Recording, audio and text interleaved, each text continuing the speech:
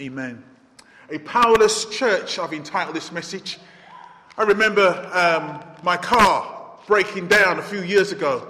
And the reason why it broke down was because my battery was flat. You know, it doesn't matter what you drive. You can drive an articulated lorry or a Mini. If your battery is flat, you're not going anywhere. The power of a car is in its battery. Well, you know, we come to this passage in the Bible and we see a church that is powerless. And we want to find out and we want to ask the question, why? So the first thing that I want to say in my message, my first heading this morning is disappointment. I want to talk about the disappointment that Jesus felt.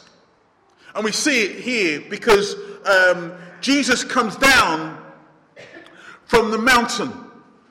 Now, those of you who was with me last week would have understood that Jesus and 3 disciples went up into a mountain, and now they're coming down. Jesus has been transfigured. He's been changed on the mountaintop.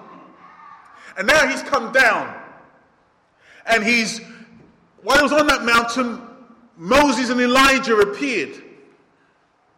While he was on that mountain, the Bible says his face shone like the sun. But that wasn't as important as what was heard on the mountain. Because what was heard on the mountain was incredible. Because God himself spoke.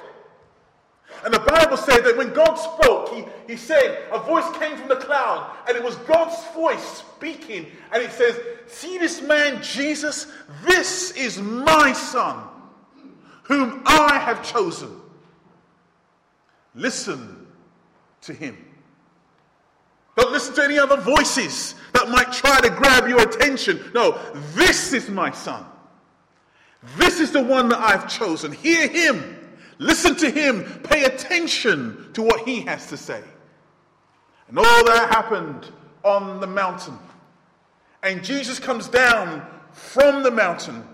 And when he comes down to meet the 9 other disciples. But he finds disappointment.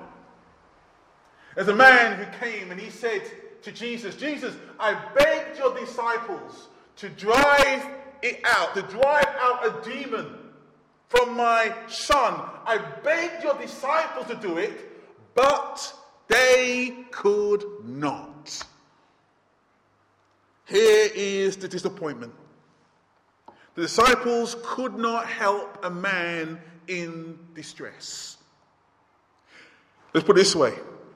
The disciples were powerless to help a person in need.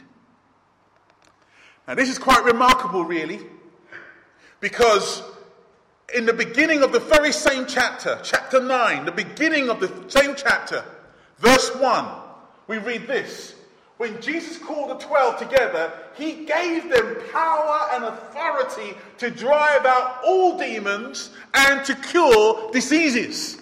So in the beginning of the chapter, we find Jesus giving the disciples the ability and the power to drive out demons, and yet now something has happened. Something has transpired over the course of these chapters, the course of these days. Something has taken place that we find these men who in the beginning of the chapter had power to drive out demons, and by the end of the chapter find that they were powerless. Something has taken place. And we wonder, what is it? Well, the disciples had the wisdom to ask Jesus the same question. Why couldn't we do it? And we see that question over in Mark's Gospel. After Jesus had gone indoors, the disciple asked him privately, why couldn't we drive it out? That was the question. Why couldn't we do it? And the reply was, this kind can come out only by prayer. Most versions will also add prayer and fasting. But let me just stick on this issue here on prayer. They turned around and said to Jesus, why couldn't we do it? Why couldn't we drive out that evil spirit? And Jesus said, you couldn't drive it out because these can only come out by prayer. The principal work of prayer was not being done by the disciples. I don't know what they were doing for the time Jesus was on the mountain. I don't know what they were doing. But Jesus turns around and says, you know what? You had no power. You had no authority because you had no prayer.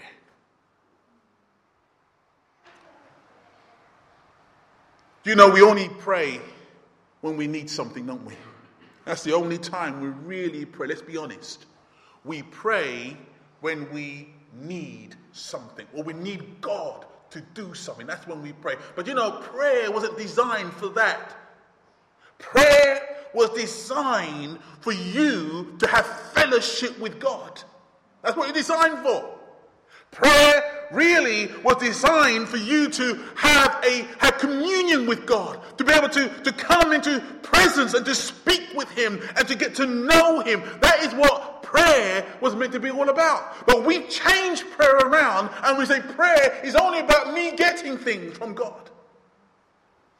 There was an East End nan with her granddaughter. They were out by the South End seaside. And as they were walking through the seaside, the little granddaughter said, Nan, can I have an ice cream? Can I have a chocolate bar? Can I go on that ride? Can I have 10p for that machine? Can I go on the swings? Can I go down to the park? The nan got so fed up, she said, can I? That's all you say. Can I? But sometimes that's what Christians are like with God, aren't we? We come into God's presence and we don't want to get to know God himself. Instead, we've got that can I mentality. I preached this on Wednesday night. It just come to my heart.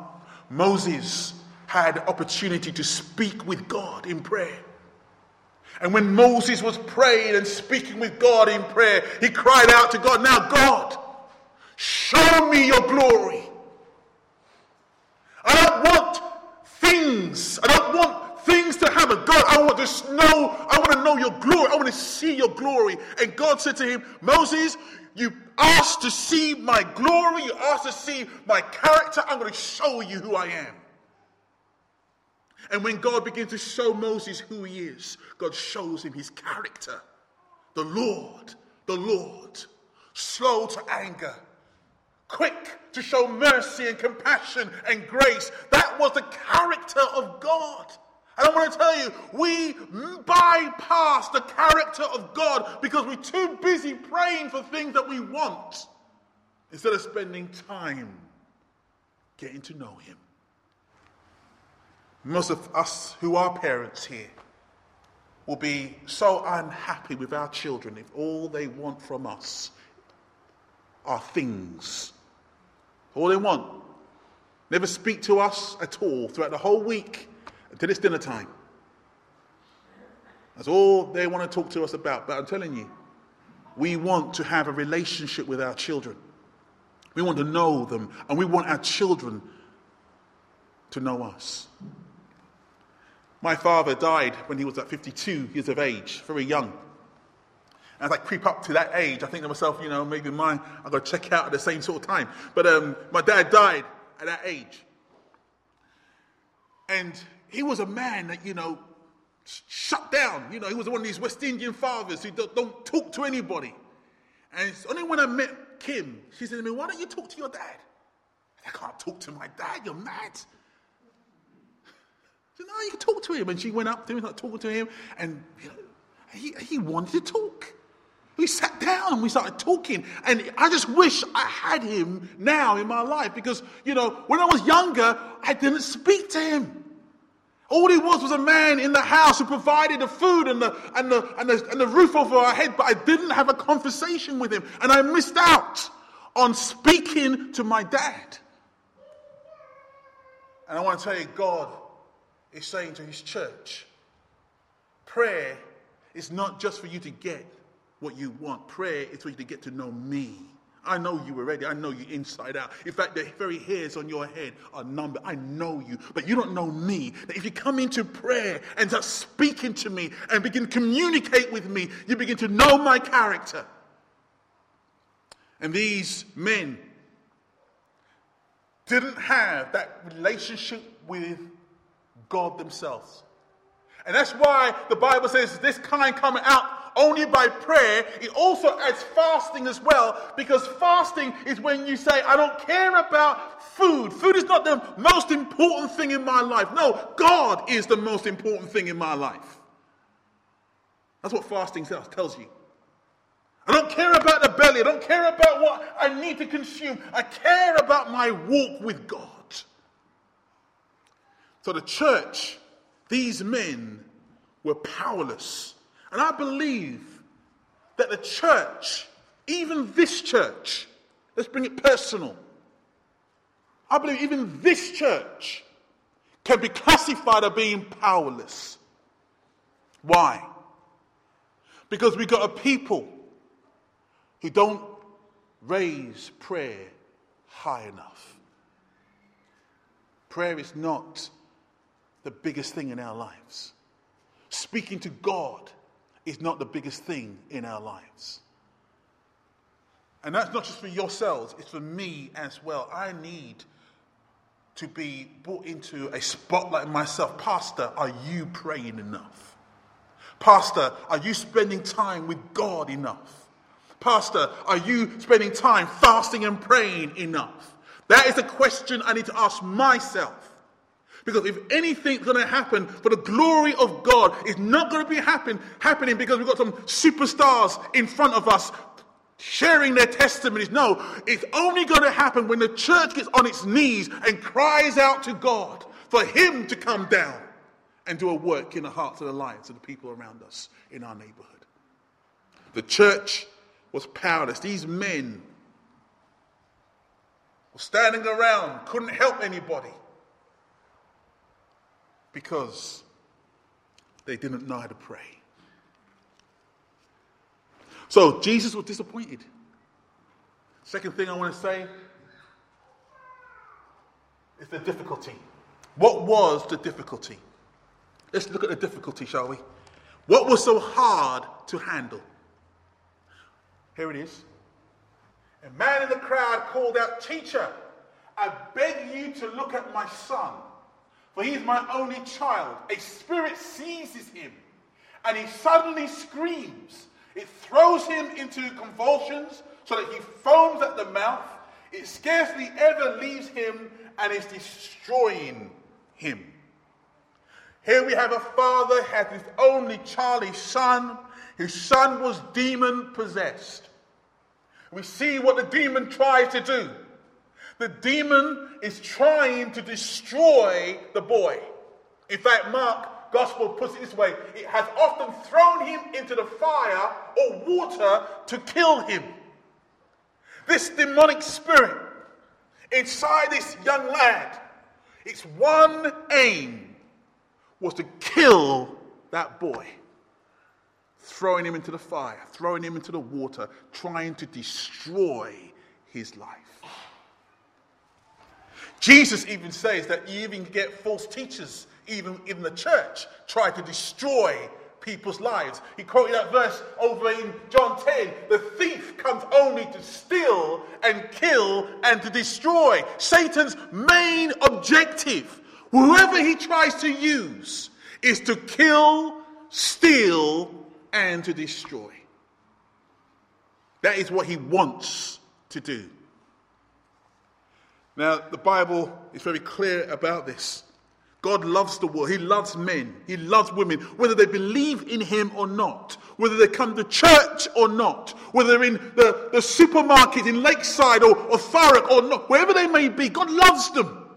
He loves them wherever they can be found. God loves them. The Bible says God loved the world so much that he gave his only begotten son.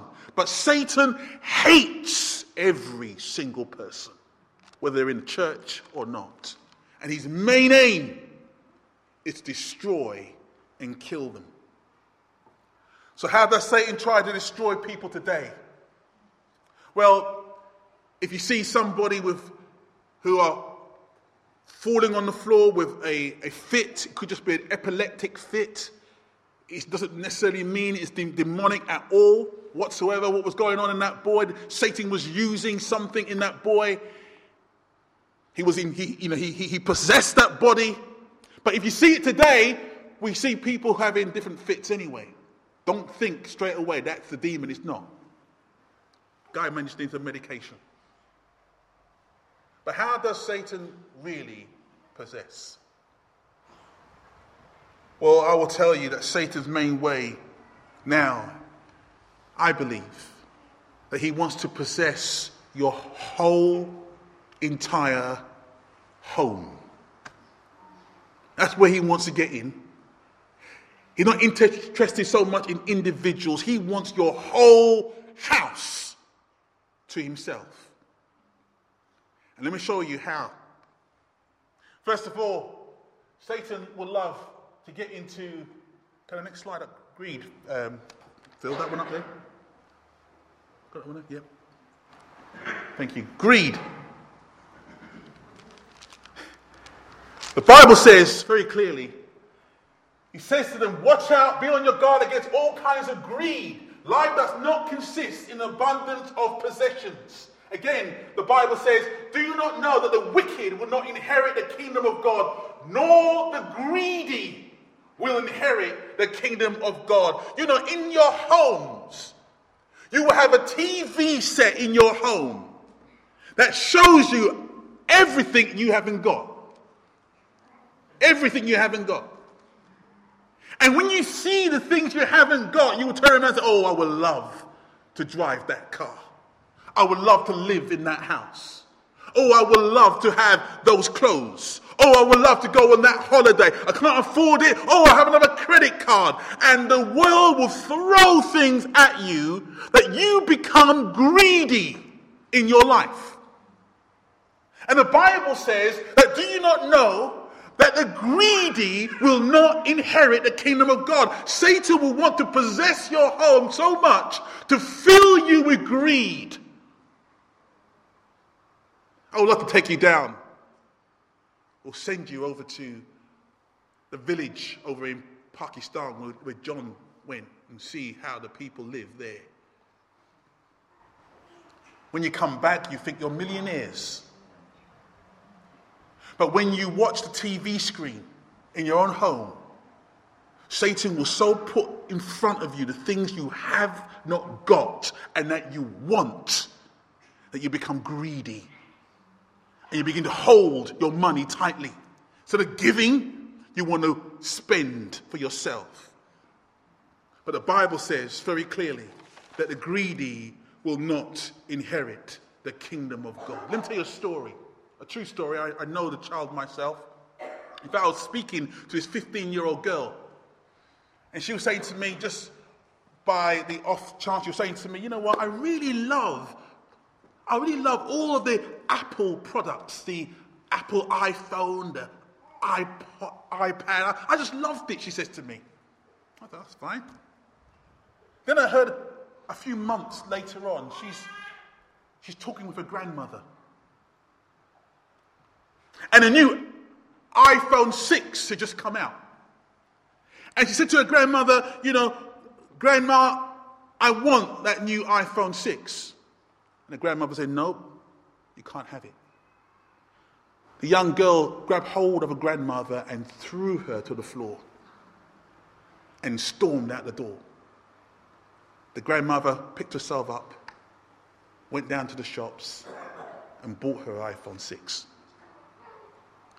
Greed that has caused even young people to behave in inappropriate ways. So Satan wants to possess your home by showing you what you don't have and placing a desire in your heart for more. Second thing Satan likes to get into your home with, I put this down: sex, drugs, and rock and roll. I hate to mention this on a Sunday morning, but I have to say, sex is streamed into your home every single day. Streamed into your home. And who's behind it? Ask yourself the question: who's behind all the perverted sex that comes through our TV screens? Who's behind it? Well, we know that Satan is behind it. Why? Because he wants to grab a hold of your mind and twist it. And so we have that happening. We have programs and films that come into your TV screen. There's a series that was out recently called Breaking Bad. Some of you won't even know what I'm talking about, but I'm going to say it anyway. A program called Breaking Bad was on TV, and its main focus was how to use and how to get crystal meth, drugs. And a number of young people, through watching that one program, went out and get hooked on drugs. You put on your TV, you don't have to go to any sex channels. You go to MTV, you go to one of the music channels. There's enough filth on the music channels out there that's able to pollute anybody's mind. And guess what? Our young people are on MTV.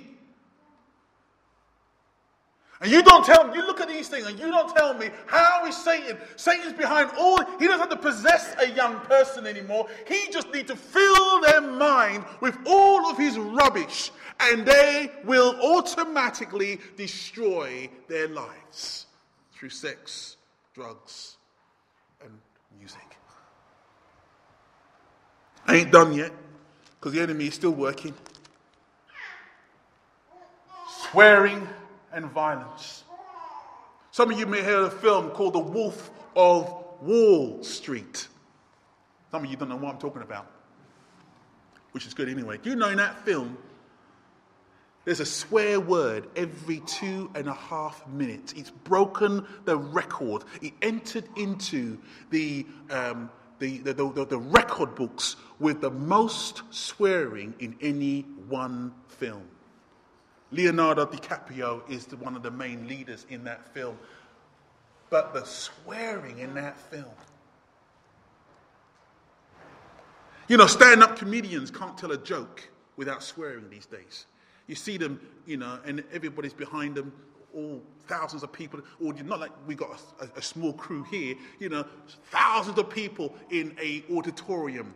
And in order to make you laugh, they have to use expletives and swear words in order to get the crowd laughing at their jokes.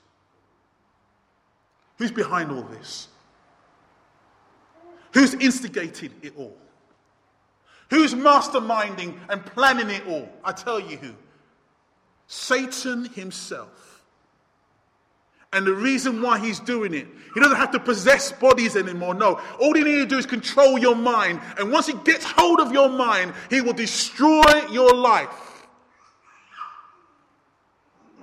The Bible turns around and says something completely different. The Bible turns around to this.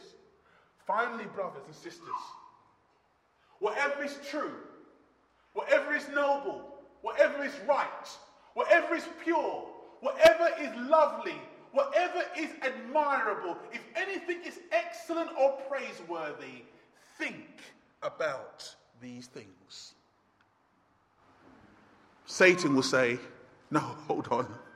Scrap all of that.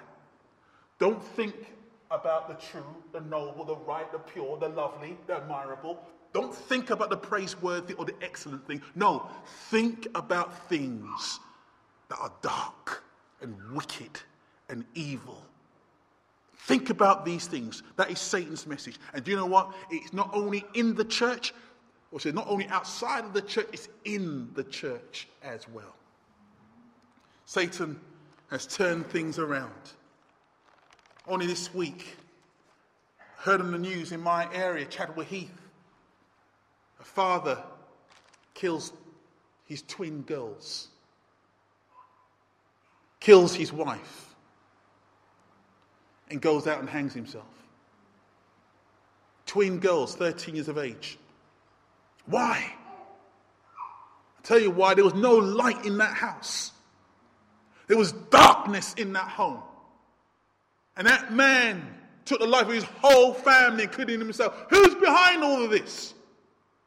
Where's the church rescuing and delivering and helping and praying for men and women in that dilemma? Where's the church? That's my question. And the reason why the church is not rising up is because it's powerless. It's powerless. And that's why I've got, I believe, powerless. The church has no power. Why? Because the church is not engaging with God in prayer. The church is not coming to God and saying, oh God, can you see how wicked our society is? Oh God, can you see our children are being possessed by thoughts that is not from you? God, can you see that through my home, my iPad, my iPhone, my TV, my computer screen, all of it is streaming filth into my home, and I'm not watching what my children are watching. I'm not seeing what my kids are seeing. I'm not hearing what they are hearing, and it's filth coming into my home. And the main reason that Satan wants filth in your home is to destroy the whole family. No wonder Jesus cries out, you unbelieving and perverse generation, how long shall I stay with you? How long shall I put up with you? Can you imagine Jesus saying that to the church today? Can you imagine Jesus saying, how long? Don't you know who I am? Don't you know that I am the one that God says I love, I approve, hear him. He is my son. He is the Alpha, the Omega. He is the Lamb of God. Can you hear who I am? Don't you know who I am? Oh, unbelieving and perverse generation. We have a church, not just this church, but so many churches are powerless.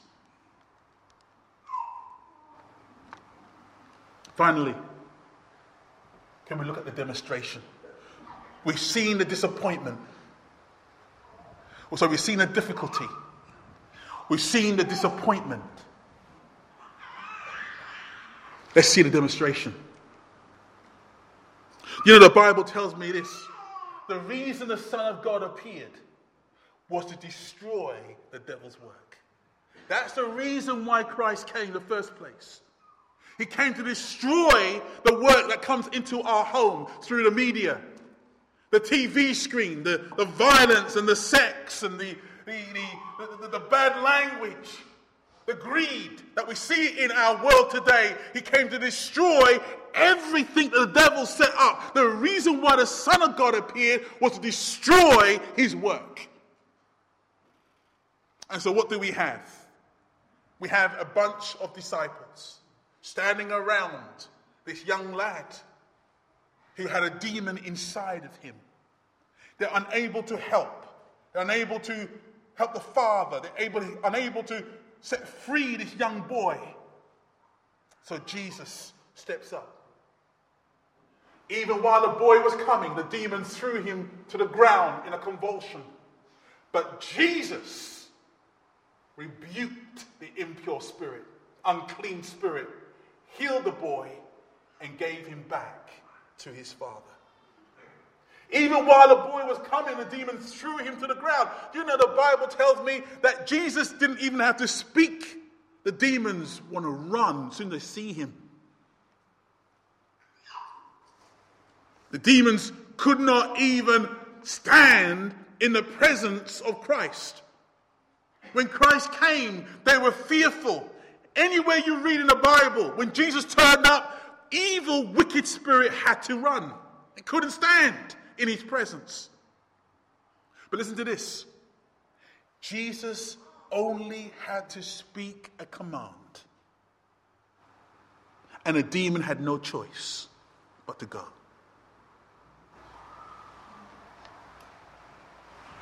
Jesus rebuked the impure spirit. That's all he did. Get out.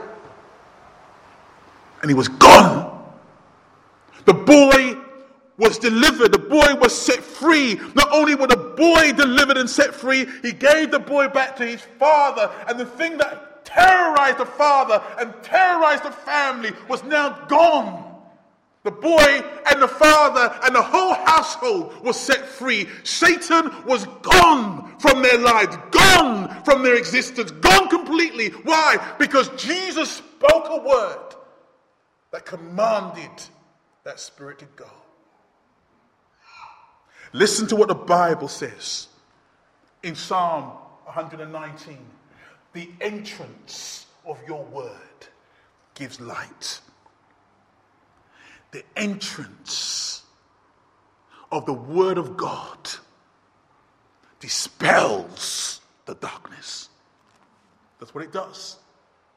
When Jesus spoke a word, darkness had to go. And the Bible says that the entrance of your word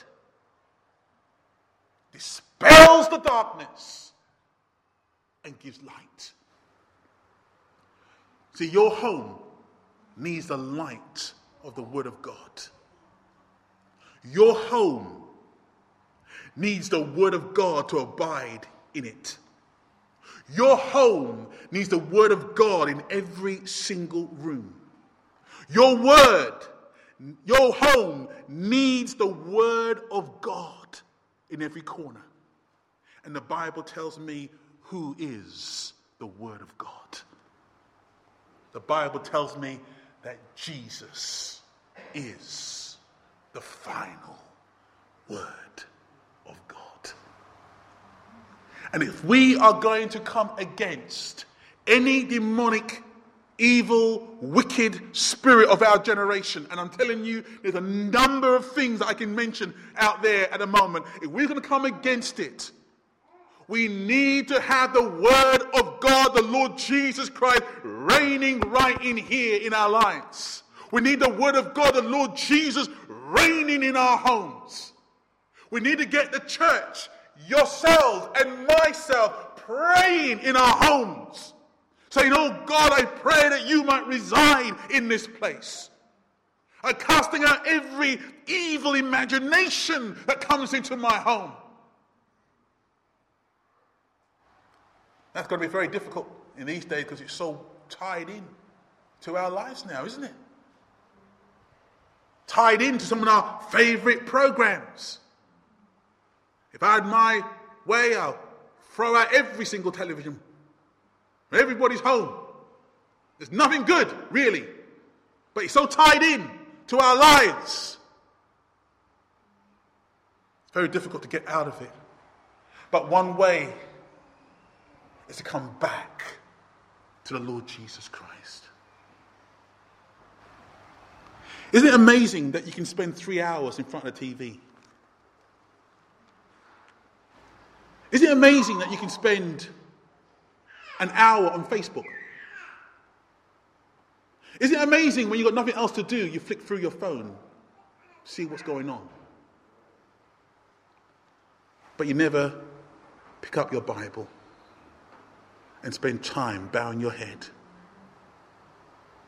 and praying. And when you do, it lasts 3 minutes, 5 at the most, and then you're finished. Isn't that amazing? I want to tell you, it's not your fault. I want to tell you that a spirit, Satan, the devil, will love to cause the Bible to be so boring to you and to cause the things that he put in front of you to be so exciting. And what you need to be able to do, my dear friends, is change the way you think.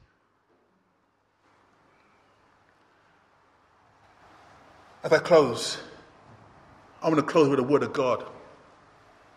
I want to close with what God says. And God says this. This is my son, whom I love, whom I have chosen. Listen to him. That's the word of God, my words. God speaks. God speaks in the 21st century. And God says, now listen, you have many people wanting your ears. You have many people wanting you to look at what they want you to look at and hear what they want you to hear and speak in their type of language. There are so many people who want to get hold of your thoughts and your thinking. But I want to tell you, I have only one that I have chosen. And I want you to hear and listen to him. And if you did that, your lives will not be destroyed. Your life will not be taken hold of and thrown into the fire or thrown into the water and try to get your life killed. No. That will not be your life. No, the Bible says that Jesus has come to give you real life and to give you life more abundantly.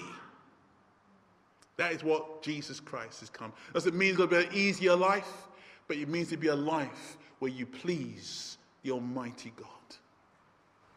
Why do we have a powerless church?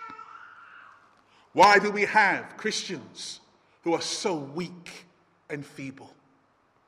Why do we have Christians who are still in nappies, still drinking from bottles and not feasting upon the word of God? Why? Because we have taken prayer and fellowship with God and we have relegated it into the archives of unimportant activities.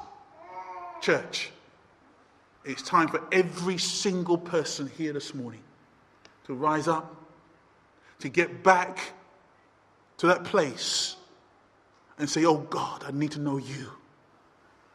I need to know you. I don't want to know about you. I don't want to know about where I can find certain verses and read certain books no, I want to know you. And the only way I can know you is by spending time in your presence. Let's pray.